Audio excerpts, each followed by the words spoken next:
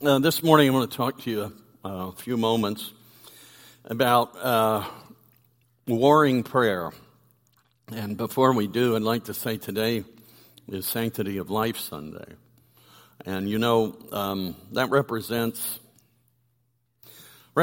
a lot, should to us all, the challenges that are before us, that the value of life is held in the highest of regards.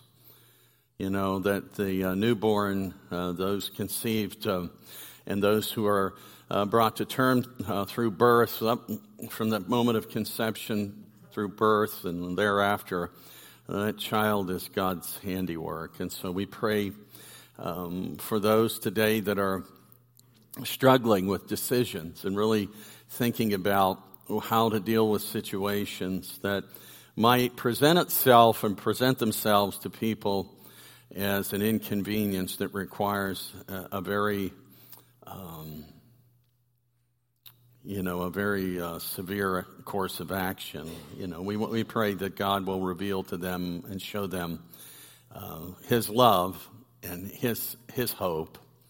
And we pray for all those who have been through abortions and those who have deep regret and are living with the regrets and the guilt. We pray that as people come to the Lord, they will find perfect forgiveness, perfect deliverance from all guilt and all affliction.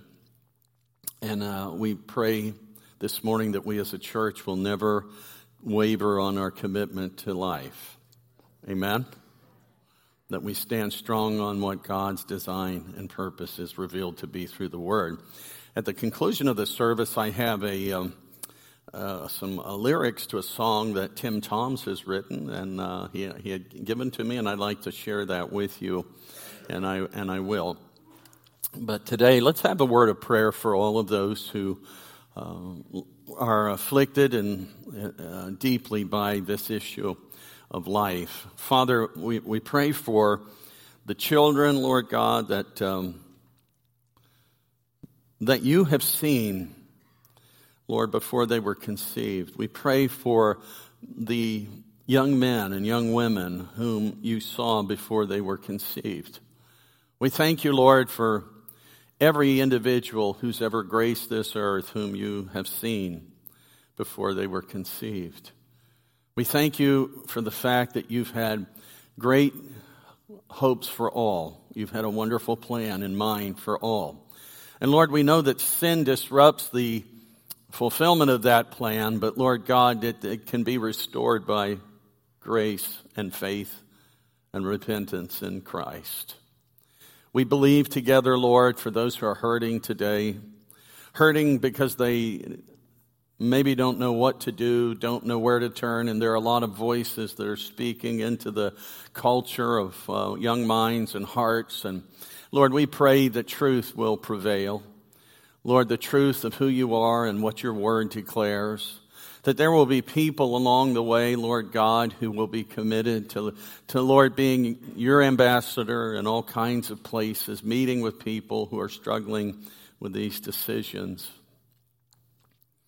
We pray, Father, for those who, Lord, have run so hard and so fast to the point of exhaustion, trying to get away from a sense of personal guilt. We pray, Father, that they would find that perfect grace and forgiveness and new life in Jesus Christ. For believers, Lord God, who still carry that deep sense of grief and Lord God, that grief that drives to guilt, Lord God, I pray in the name of Jesus that you will set them free. Because, Lord, we say that God's grace is conquered by no sin. Lord, we believe that there's nothing that we've done that God cannot forgive us of. There's nothing, Lord God, in our lives that God cannot set us free from its effect and its impact upon our lives. And so, Father, let us be a place where people can come and they can find that there are others who have found grace and have found wholeness and completeness in Christ. In Jesus' name we pray. Amen. Amen. Well, we trust that you'll do your very best to to live your life in such a way that others will see the Lord in every situation, and that we'll meet people at ground level, people that are at the intersections of life, that we can be there as lights. David said in Psalm 144:1, "Blessed be the Lord my rock, who trains my hands for war and my fingers for battle." And there's certainly more to that psalm, and if we were going to do an exposition of that whole thing, we would certainly talk more about different elements. But that one part of that package there, as David, a king, is contemplating his life, and in part, David was such a warrior. He had become a warrior. He was a warrior king. I mean, in fact, you remember when he wanted to build the temple.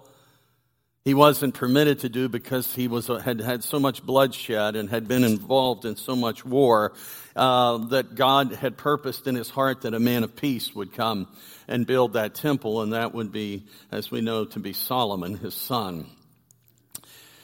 We use the word prayer warriors and intercessors, and sometimes I think it well identifies the call of those who are prayer partners and those who intercede on behalf and pray through situations. But we have to keep in mind that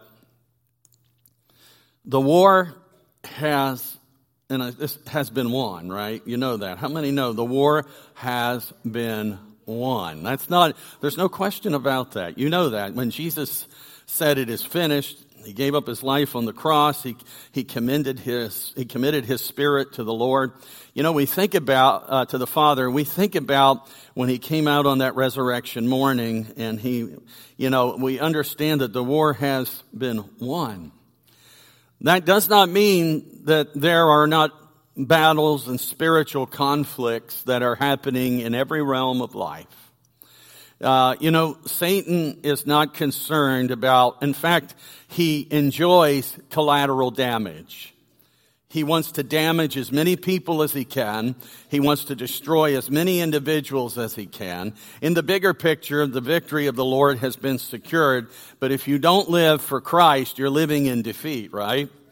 And Satan always tries to redress the church, and he comes back to try to pull us into the lies that we have been freed from.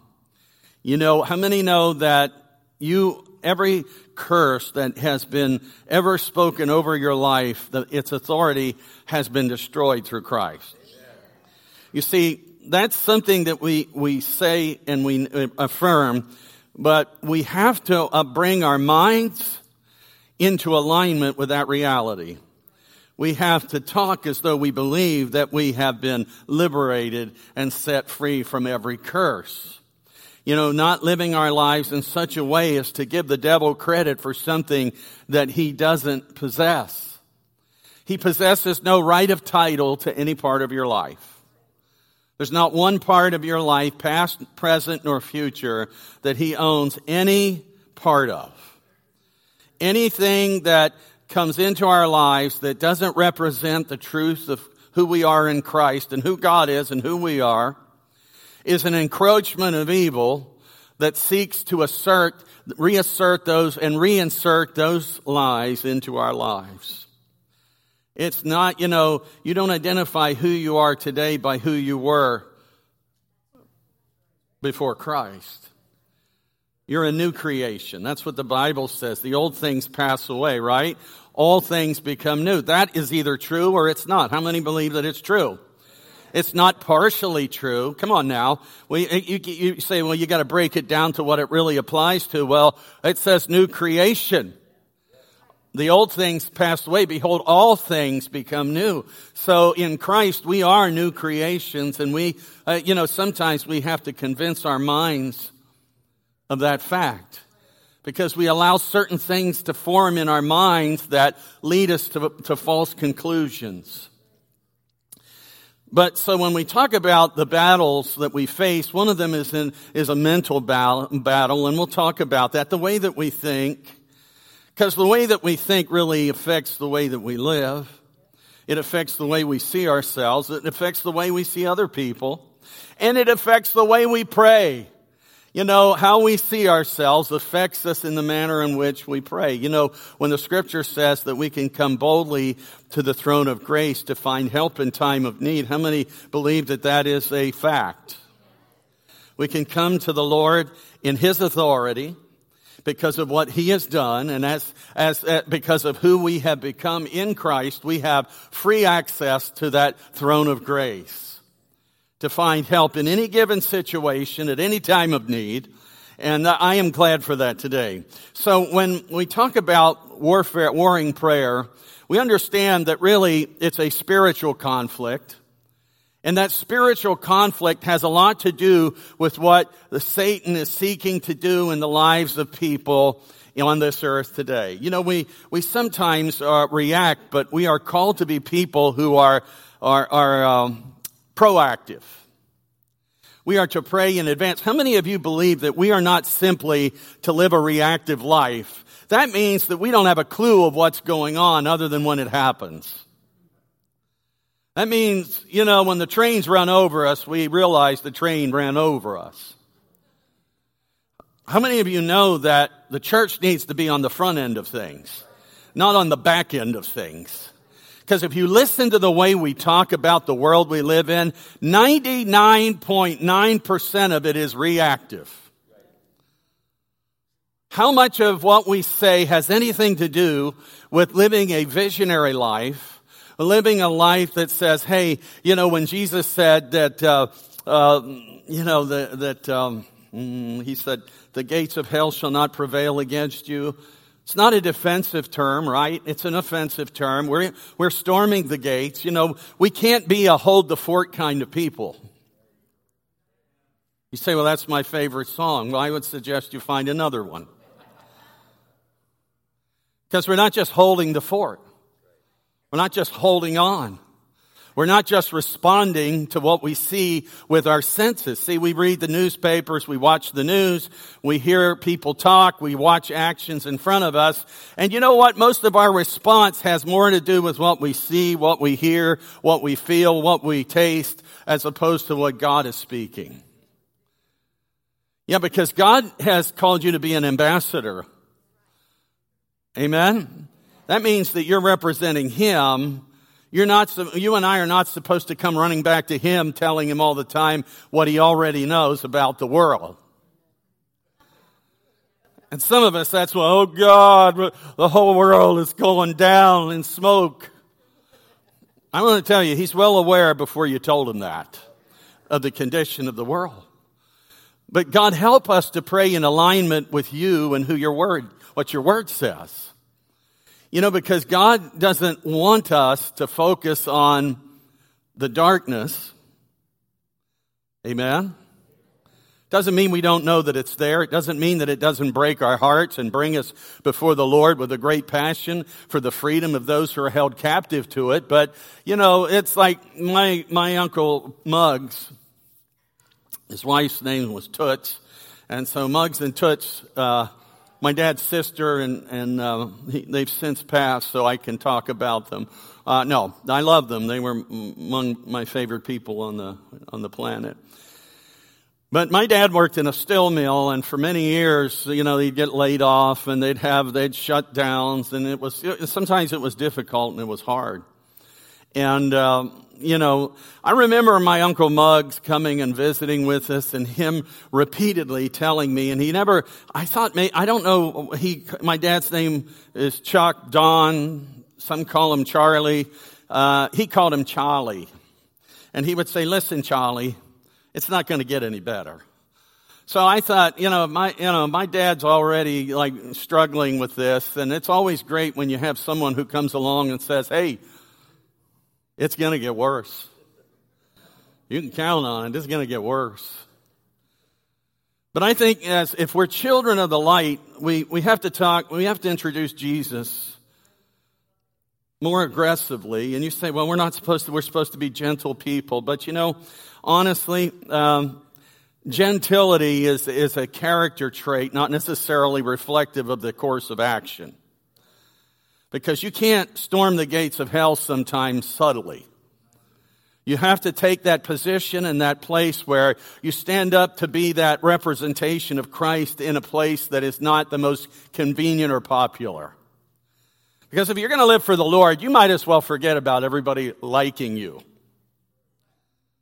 That's not going to happen. If everybody likes you, then it's probably because you're not doing something right.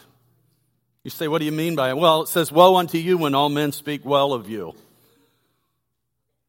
You know, if that's what you're after, you better just stay in the closet. Because the moment you step out into your faith and you live for the Lord, you become you are a target. There is a spiritual power that places a target on you, and that becomes evident very clearly. You say, all this spiritual stuff. If you don't believe it, then why are you here? Because it is a spiritual life. It is a spiritual battle, right? You got me? This isn't about, hey, I want to bring my physical frame into conformity to something. It's I want to be transformed. I want God to be released through my life. Because if we could do this without the Holy Spirit, then we would have done it already. And the fact that we are where we are tends to show me, for myself as well, that we have been doing it at times without Him, and we reap what we have sown. You say, this is a tough word. It is, because it's a word that God has challenged me with and spoken into my life about. So when we think about this spiritual war, David said, you train my hands and my fingers for war. You know, David didn't always a warrior. He was grown into that. As a young shepherd boy, he was familiar with the hook and the harp. You know, those were his primary tools of his trade and his personal enjoyment. And, you know, certainly the harp continued to be. But, you know, when you think about this, as a warrior, he became acquainted with the sword and the spear. He became acquainted with things like a battle axe. He became acquainted with the bow and the arrows and the sling and all of these things. And David, as a king, he's talking about God's preparing him to be a warrior and God equipping him to be a warrior. And someone said, it's interesting that it never says you trained my hands for war. It doesn't say that. It says, who trains my hands for war. An ongoing present tense. He didn't train me once and then, you know, that's the training that I go run with throughout the balance of this journey. But God continues to train us and to raise us up for this spiritual warfare. And we're going to talk more about what it is. But, you know, Charles Spurgeon said, and sometimes this is something we got to be careful of. He wrote of this danger, he said, using some weapons without adequate training, a danger in both the natural and spiritual realms. Untrained force is often an injury to the man who possesses it, and it even becomes a danger to those who are around him. And therefore, the psalmist blesses the Lord as much for teaching as for strength. And so this isn't a physical battle that we're talking about engaging. This is a spiritual battle that requires that we host and accommodate the Holy Spirit. We've got to host and accommodate the Holy Spirit. That means that, you know, we can't do this because we have enough personal charisma, that we can, you know, we have polished rhetoric. It doesn't mean because we put on the best show. It's simply realizing that in all of everything that we do, the Holy Spirit has to be the one who advances anything that's going to last for any length of time. The understanding the battles is a tactical advantage. You know, it was advantageous for David to know how to use those instruments. Because, you know, the devil's never impressed with people who simply know how to talk the talk. Right? I mean, in fact, the Bible says, many shall say to me in that day, Lord, Lord, right? And he says, I've done this, I've done that, and I've cast out demons, I prophesied, I've done all these things. And he's going to say, whoa. He's going to say, hey, bye, don't know you, never knew you. And that's a proposition that tells me that it's not the external things that gets it done. It's the condition of the heart. It's the heart being in fellowship with God. Matthew 10:16 says, "Behold, I send you out as sheep in the midst of wolves. Therefore be wise as serpents and harmless as doves." That's a great combination. Be as wise as a serpent and as harmless as doves. We need that today. We need to be wise. We need, not in our own wisdom, but we need to be discerning. We need to move with an understanding that God gives us. How many know that if the Bible says, if any man needs wisdom, let him ask of God, who gives liberally, and he doesn't rebuff us or rebuke us and say, get away from me. How many would say that in the day we live, God, one of my major prayer focuses is, God, give me your wisdom. Give me your wisdom that I can live this life as you want me to. David was more than likely was speaking of a God training his hands for physical war. As we look at it, David was a remarkable warrior. He was a remarkable man of war and valor. He was skilled in hand-to-hand combat, and he used wisdom given by God again and again in his address of those who were the enemies of Israel. We have to know our weapons. Nobody would be wise to give a child a gun. I saw a story about a man who had given a toddler a loaded gun. And that child fired a bullet off. I don't think it hit anybody, but that's pretty, how many would say that's pretty dumb? To give a kid, they shouldn't, how many toddlers should be playing with guns anyhow, but to give them a loaded gun. And we can't just brandish what we believe to be the weapons of the Lord. We have to have a relationship with Him in such a manner that He counsels us how to use those weapons.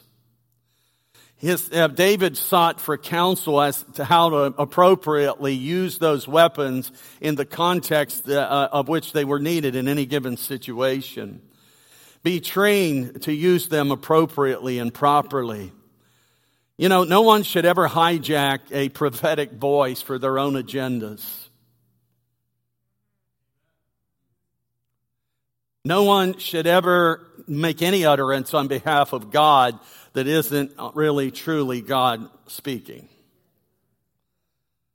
Nobody should hijack any of the manifest giftings of the Holy Spirit for personal enrichment and personal gain. Amen? So anything we do, I'm saying any of it that we do, it needs to have as its source the author whom we cite. And so whatever we do, whatever we say, however we pray, there has to be an integrity of personal connection and relationship with the one from whom we draw our authority. We as a church need to understand this, that we have to go after the lies. We have to go after the false, not go after them, but we need to, yes, I do believe we need to go after the lies and the false teachings. We need to react at times, but God help us to be proactive. I thank God for all of those. I saw those training in Sunday school for Rangers, I believe, Ranger leadership. I want to commend you because you're giving a foundation.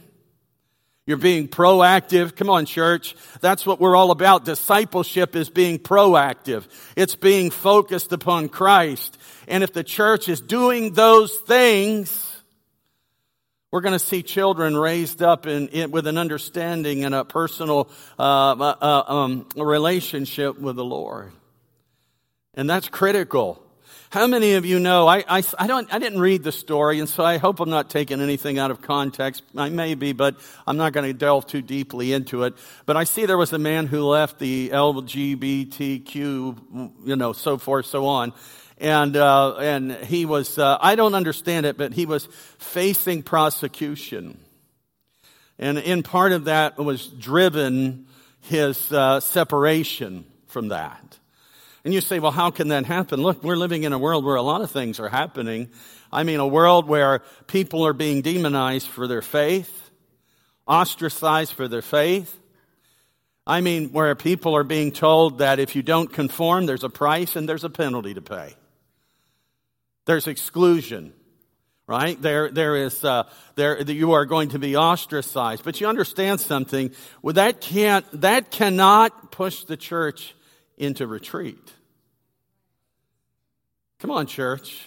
We got to prayerfully address the true issues of life. You know what we're going to have here at some time soon, I've done it before, is a celebration of biblical marriage. And we're going to celebrate that day. We're going to invite couples who have committed to one another in marriage to come, and we're going to pray and bless that publicly. We're not speaking out against anything else, but we're not hiding who we are and what God's Word says. You know, some people will not even talk about these issues anymore because of the potential and the liability for the idea that we're excluding. No, everybody is welcome to come to Jesus. Everybody is. But as married couples, how many of you would be here to take part and say, hey, I'm gonna stand with my spouse and we're gonna celebrate this gift of marriage.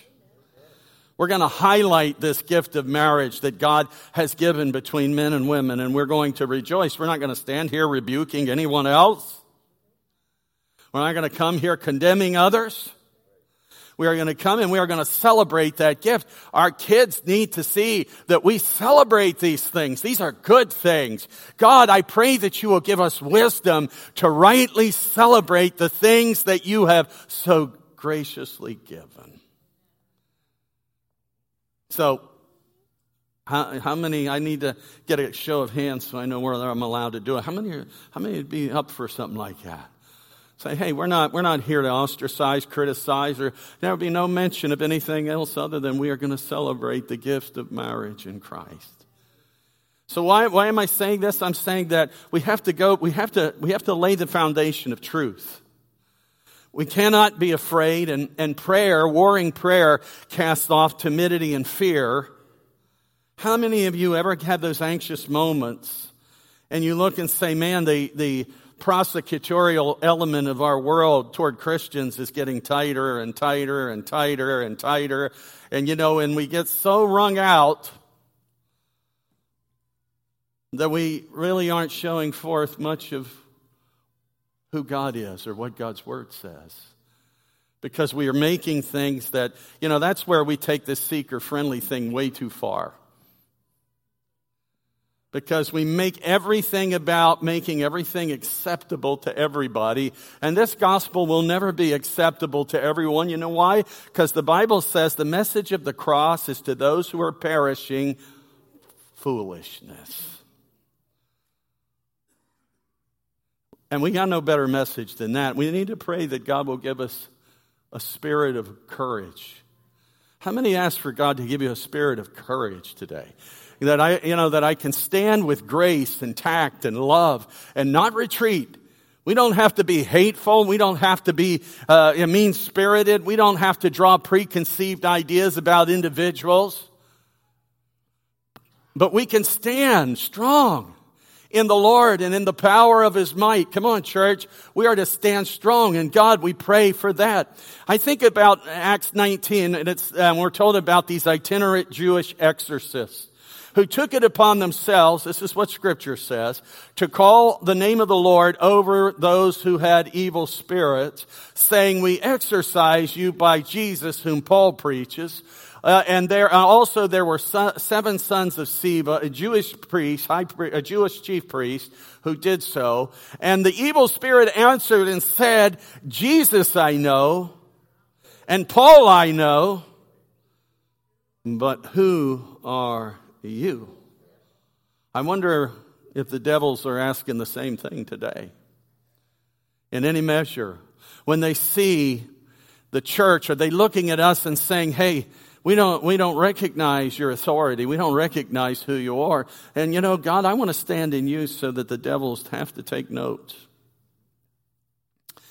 And it says, then the man in whom the evil spirit was leapt on them, overpowered them, and prevailed against them, so that they fled out of the house naked and wounded. And this became known both to all Jews and Greeks dwelling in Ephesus, and fear fell on all of them, and the name of the Lord was magnified. Going back to David's battlefield experiences were a credit to him. You know, I think about when he came out as a young boy, and he brought his brothers their lunch in 1 Samuel 17:39. You know the whole process. Eventually, by the fact that no one else was willing to go forward, and David was confident that God would give him the victory, that David was going to go into battle. And so Saul was so generous to afford David the use of his battle armor.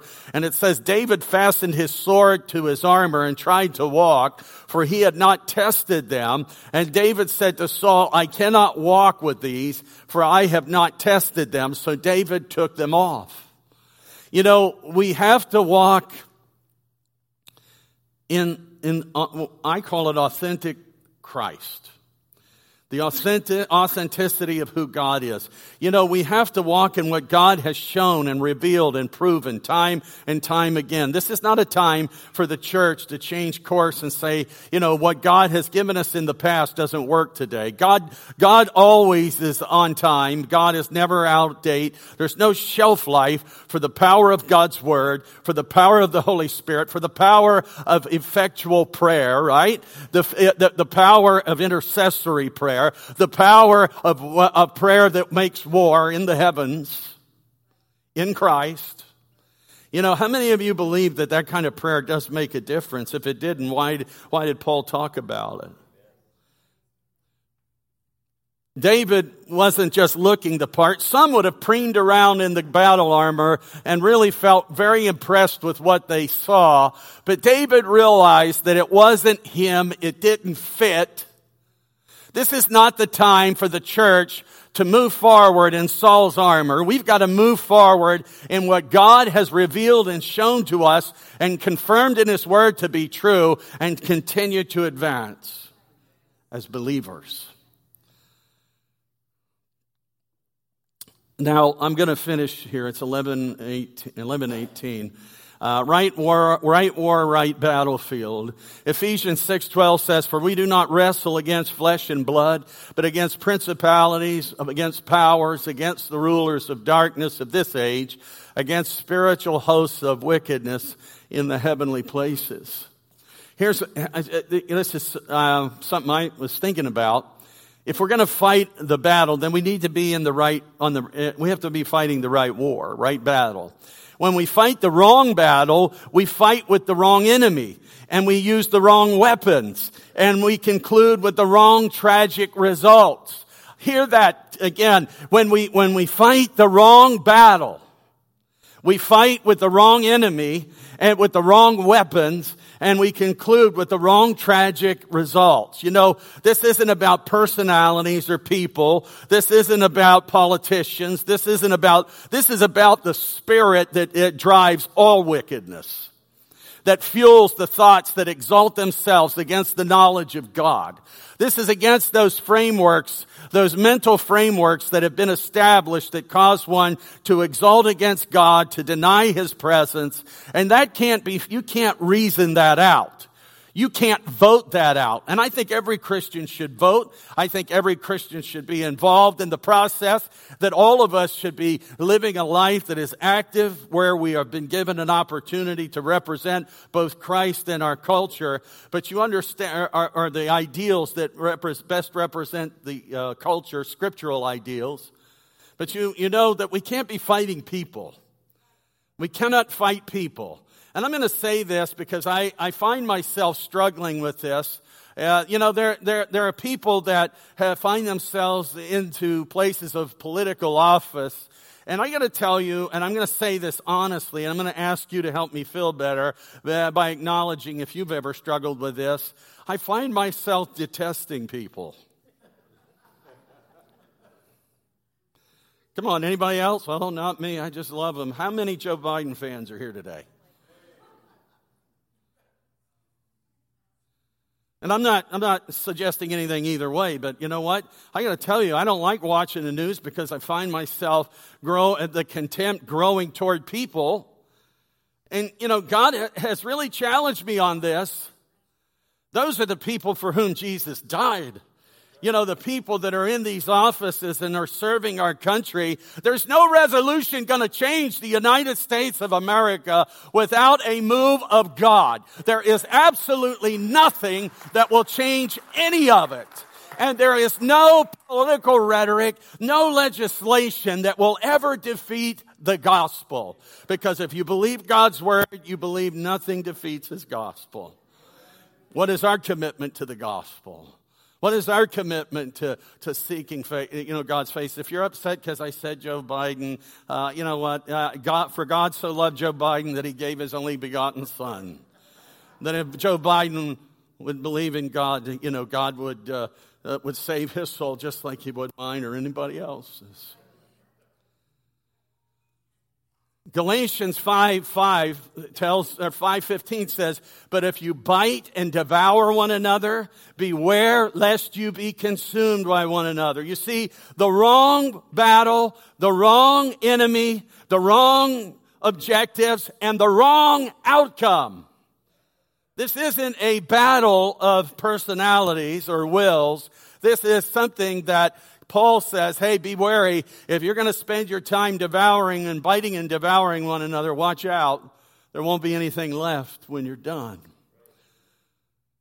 1 Corinthians 10, Paul says, now I plead with you, brethren, by the name of our Lord Jesus Christ, that you all speak the same thing, and that there be no divisions among you, but that you be perfectly joined together in the same mind and in the same judgment. God wants to baptize this church and all churches into a spirit of unity with the headship of Christ. Come on.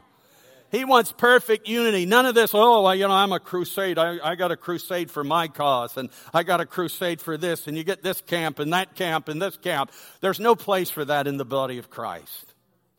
One church, baptized by one Spirit. And I'm not just saying that here. I'm saying all over the place. We've got so many denominations and strains and movements and people following this guy and that lady and this lady and that one. And God is not, how many of you know when we get to heaven, there's no Baptist, no Assembly of God,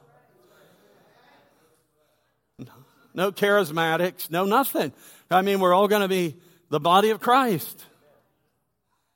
But you know what? If we make our war on the dirt and not where it should be focused on the principalities and the powers and the rulers of wickedness in high places, and we're not pressing through on that, then we are misusing the weapons that God gave us. Know who your enemy is and know who your enemy is not. The Bible says, not against flesh and blood, but against principalities and powers, against the rulers of the darkness of this age, against spiritual hosts of wickedness in the heavenly places. Our battle is against spiritual rulers of darkness that influence the evil that we see taking place in our world today. You know, how many know that takes you a little higher and a little deeper than just praying that God's going to change those who's in office? You know, it goes further than that. Takes it straight to where the root cause is. When we pray, you say, oh, what is this pray stuff? I'll tell you what it is. It's the only thing that works. Our battle is against the spiritual rulers of darkness, those forces, those spirits, those lying, seducing spirits, praying over our communities and praying over our neighborhoods. Because people say, I don't believe in territorial spirits. I got to tell you, I do believe that Satan is well organized. And the church sometimes is flailing around and all of it's done. My ministry, your ministry, their ministry, and we're running all over the place doing our thing. We've got to be one body in Christ, baptized in one Spirit. All of us have our giftings and that we've been entrusted with, our ministry opportunities, but it all has to be cohesive in Christ for His purposes. Yeah, for His glory. Well, forgive me. I just about blew a gasket there. I'm almost done. I know. Rob, you can put that on my tombstone. I'm almost done. Our battle is not against flesh and blood, but against spiritual. I need to hear this word because I got to tell you, when I see a man standing up front dressed like a woman, I'm not feeling warm and fuzzy.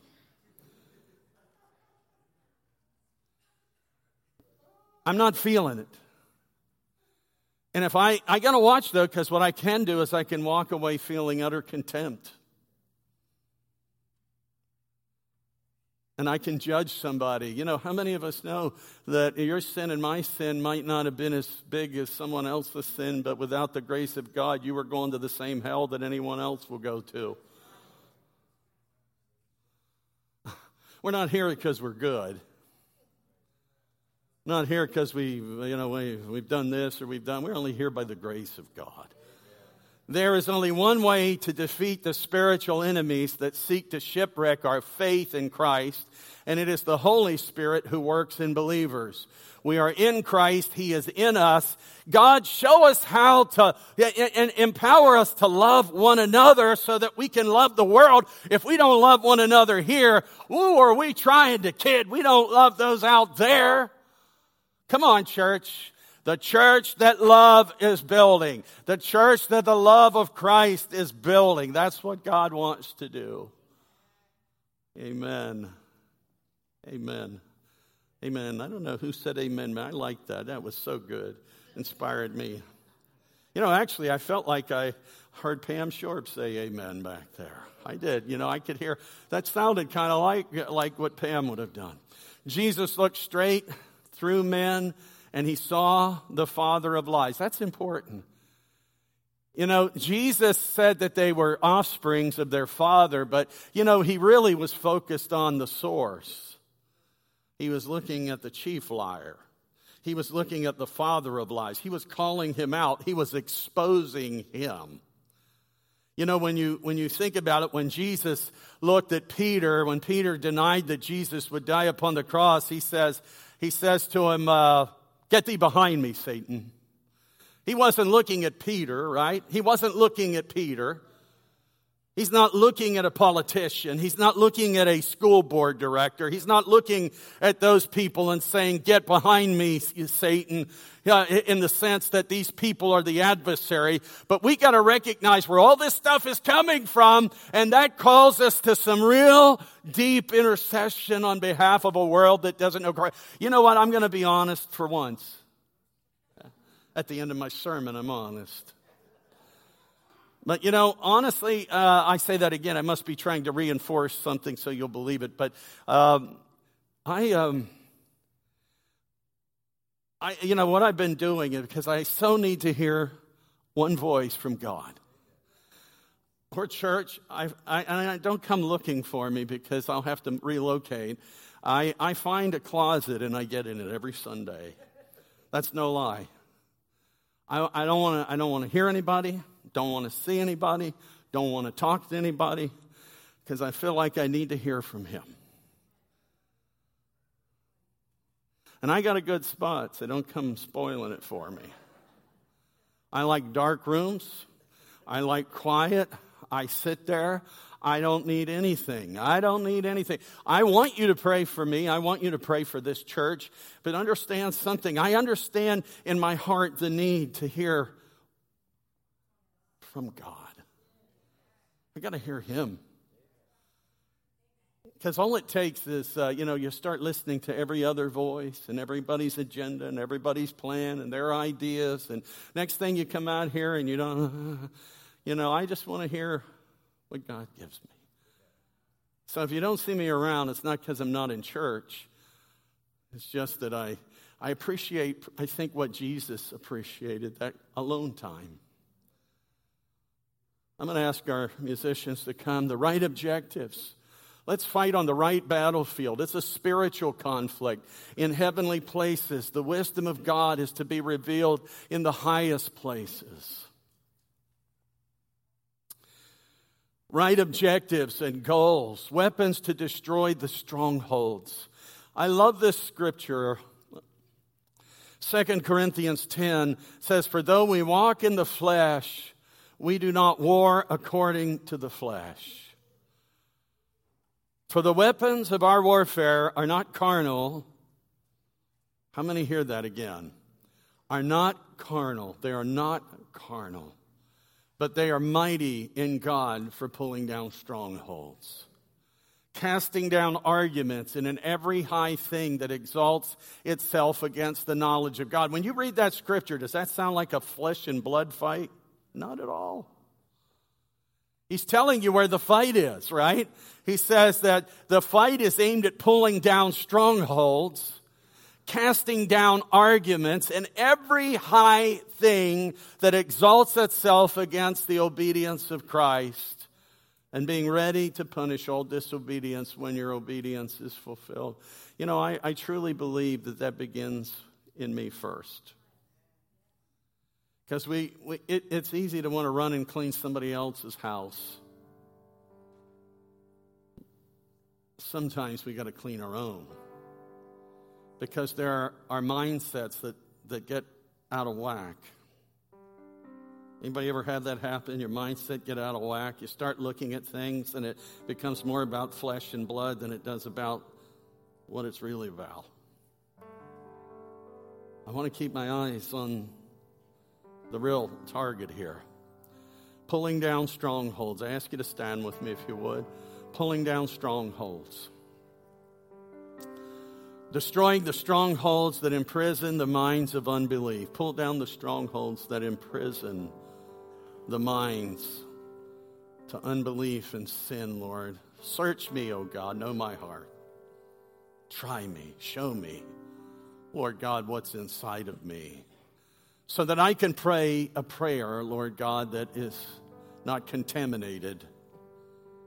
Lord, not flowing out of a tainted well. I like this little story.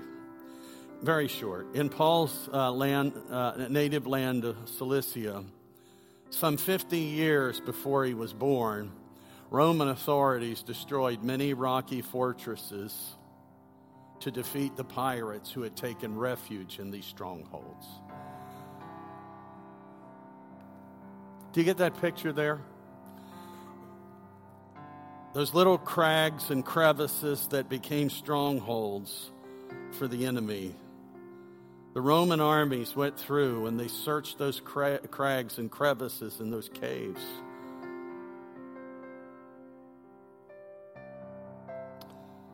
Perhaps Paul saw the ruins and thought of the battle that needed to be done to conquer these fortresses. Casting down arguments and every high thing that exalts itself against the knowledge of God. Our weapons destroy the ways of hell that cause people to think from a mindset of darkness. Demolishing the sinful models that are presented. You know, I want to go after the things that how many truly see this? You truly see this, spiritually speaking. You can see it. You can see it. You don't have to. It's not a great thing it's not a great mystery to anyone. But how many see the darkness behind what's happening in our schools? How many truly see the darkness that's involved in that process? This isn't just about, you understand, the Bible says they exchanged the truth of God for a lie, professing to be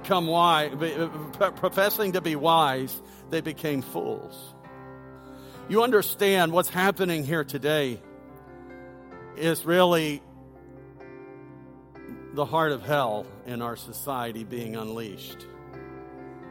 And church, it's not only our place to react to that. We need to get plugged in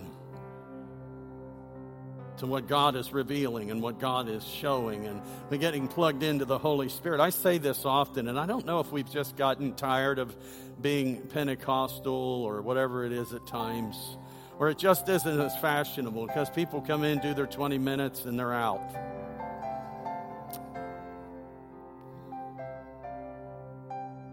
But church, the altar's got to get hot again.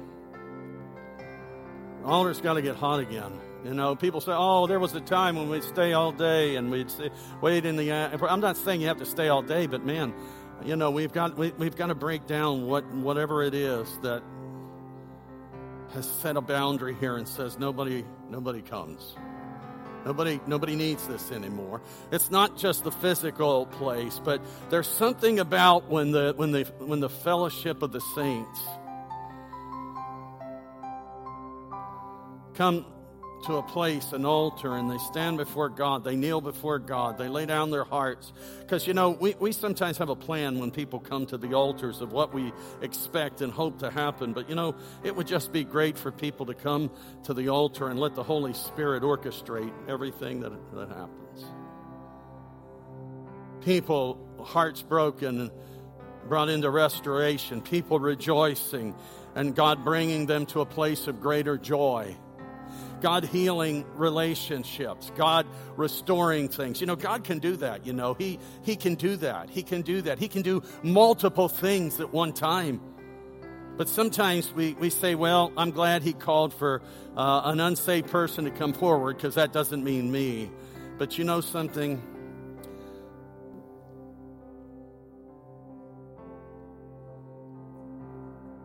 When I was 14, 15 years old, I started, my mom and dad recommitted their lives. I had gone to church since I was a little boy. My mom and dad really committed their lives when I was probably about 14, 15.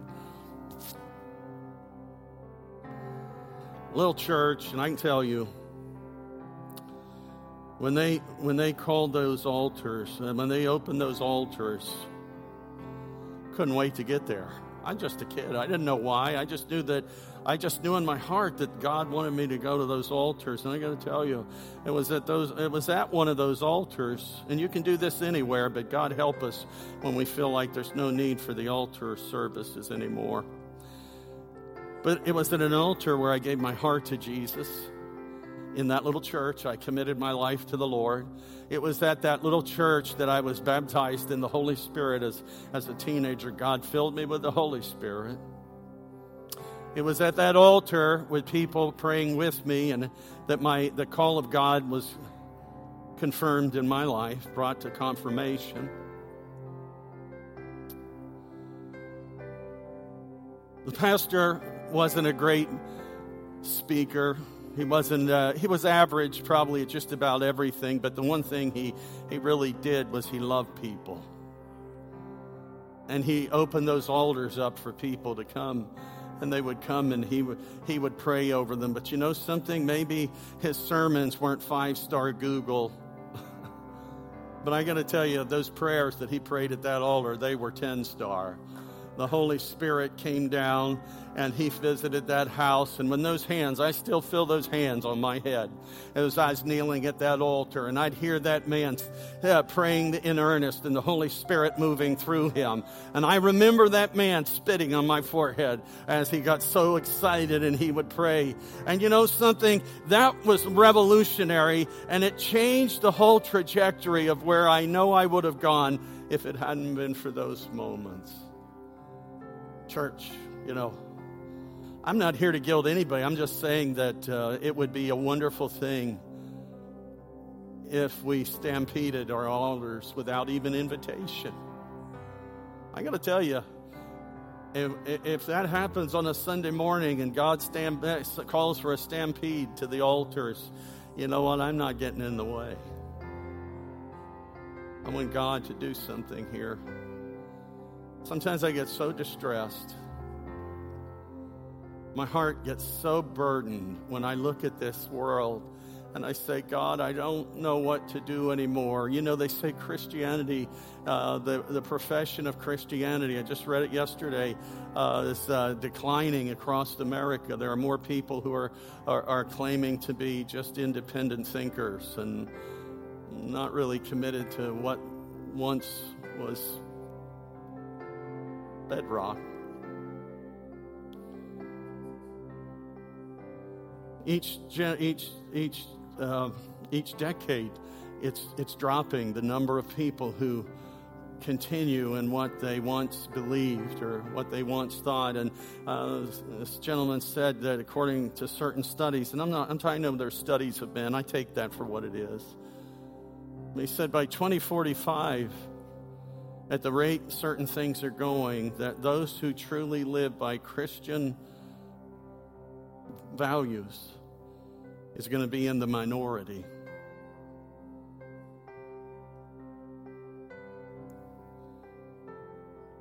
Lord, we just thank you today that, Lord, in this church, Lord, it's recognized that, Lord, we are never going to. How many will pray this prayer?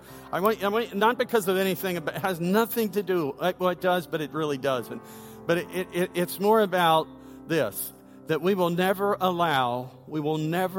ever allow, by God's strength, a war to consume this church. An internal war. Come on, how many else commit to that with me? We will never allow that to happen. We will never allow that. We want every demon in hell, every imp in hell to hear that Bethel Assembly of God will never allow, but God's grace and His help, we stand resolute through the finished work of Christ, shall never, by God's grace, by our profession of Christ, in Christ, this shall never become a battlefield where people wield the scripture against one another, that we wield our thoughts against one another. Come on, how many will say, let's take that declaration that, this church will never be a playground for devils and demons and imps, because God is calling this to be a resolute, holy, sanctified body of Christ, united in Christ under the headship of the Lord. How many will commit to that? It will never. We are going to do warfare in prayer. We're going to seek God. We are going to attack the strongholds. Lord, we ask that God help us to focus on the spiritual elements that, Lord God, are poisoning what flows into our culture, what flows into our schools, what flows into our society. God, we recognize that Jesus saw Satan behind what Peter spoke. And he rebuked him. He called him out and he rebuked him. He saw the lies that people told. And he said, you are of your father, the devil, for he is the father of lies. He called out the devil. Lord God, I pray that we will pray prayers that press through. Lord, I don't even know how to articulate this other than we need the Holy Spirit in our lives. We need to be so full of the Holy Spirit that we can pray prayers that we'll never understand how to pray without the Holy Spirit leading us into that. Come on, church. That's where the problem lies.